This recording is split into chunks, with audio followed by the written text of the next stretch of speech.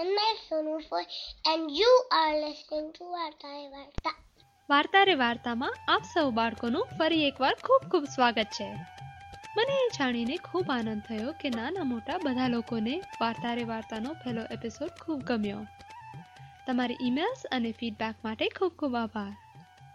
નિકી અને હર્ષ માટે મને ઘણી બધી ઈમેલ્સ મળી અને નિકીને જ્યારે હું કહું કે નિકી તારા માટે ઈમેલ આવી છે તો એ સાંભળીને એ બહુ ખુશ થાય. ભલે એને એ ખબર ના હોય કે ઈમેલ એટલે શું, પણ એને એ જરૂર ખબર છે કે કોઈને એનું પોડકાસ્ટ ગમ્યું. વાર્તા રે વાર્તામાં આજે મારી સાથે છે નિકી. આ એપિસોડમાં હું એક વાર્તા રજૂ કરીશ અને વધુ આવતા અંકે. તો તૈયાર છે બાળકો?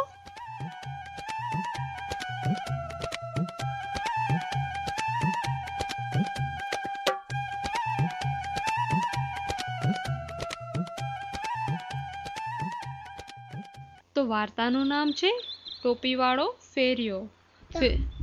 તો ફેરિયો એટલે શું? ફેરિયો એટલે બધી વસ્તુ વેચવા નીકળે, બધી ટોપી ને એવું બધું. ટોપી એટલે કેપ, રાઈટ? હેટ. ક્રિકેટમાં જોઈએ ને? હા, ક્રિકેટમાં તો ટોપી પહેરવા જોઈએ.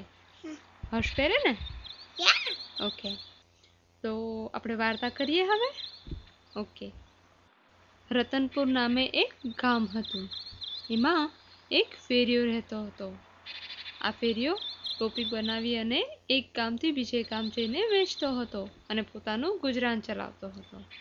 હા, તો ગુજરાન ગુજરાન એટલે એની બધું એનું જમવાનું ને બધું એ ટોપી વેચીને જે પૈસા મળે ને એનાથી બધું જમવાનું ને એવું બધું લેતો હતો. રાઈટ? ઓકે. એક દિવસ તે બીજા ગામ ટોપી વેચવા જઈ રહ્યો હતો. રસ્તામાં એક જંગલ આવ્યું. ફેરિયો તો ચાલીને થાકી ગયો હતો. બપોરનો સમય થતાં ફેરિયો એક ઝાડ નીચે જમવા બેઠો. જમ્યા પછી તે થોડી વાર આરામ કરવા માટે ઝાડ નીચે સૂઈ ગયો. તેણે ટોપીનું પોટલું પોતાની બાજુમાં રાખ્યું. પોટલું એટલે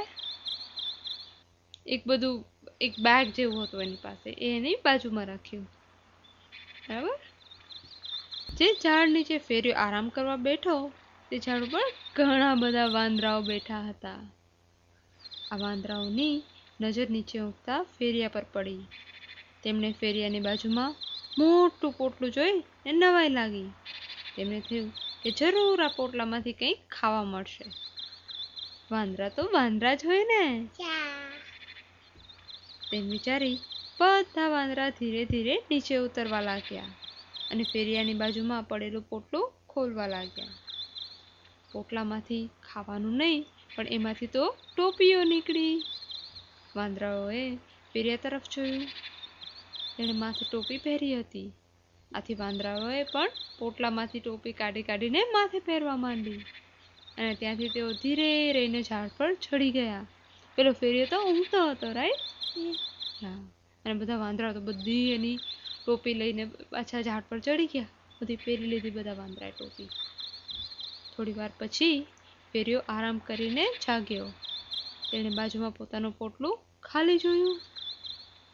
આજુબાજુ 2-3 ટોપીઓ વેરણછેરણ પડી હતી.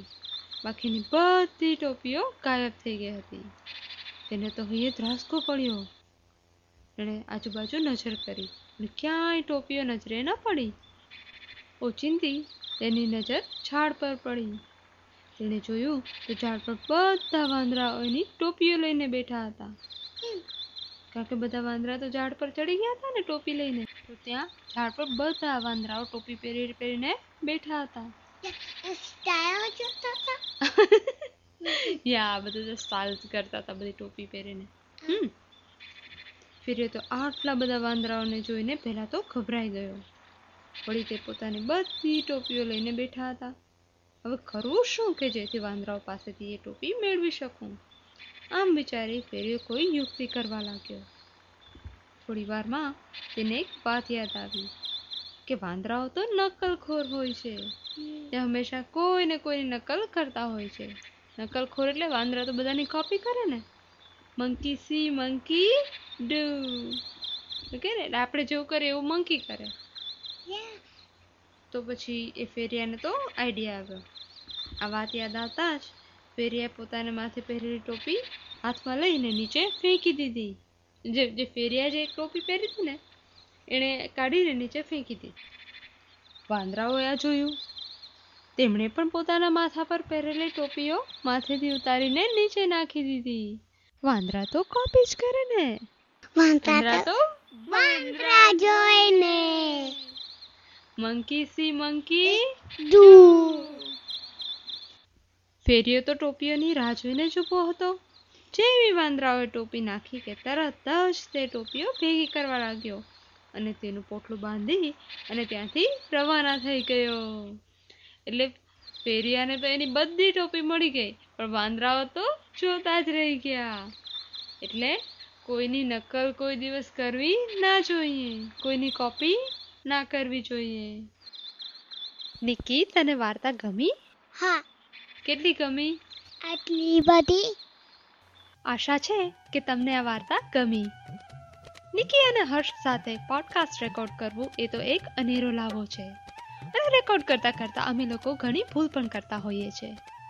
એ ભૂલ પ્રસ્તુત કરેલી વાર્તામાં તો એડિટ થઈ જાય, એટલે કે તમને સાંભળવા ના મળે. પણ જો તમને એની એક ઝલક સાંભળવી હોય તો એ અહીં પ્રસ્તુત છે. Test. This is a test. Really? It is?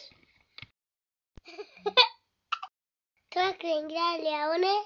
ઓહો! Okay. I will say something else. Hi, I'm Nikki first. Okay. Hi, I'm Nikki. We are listening to nice podcast. Then it was so nice to do it.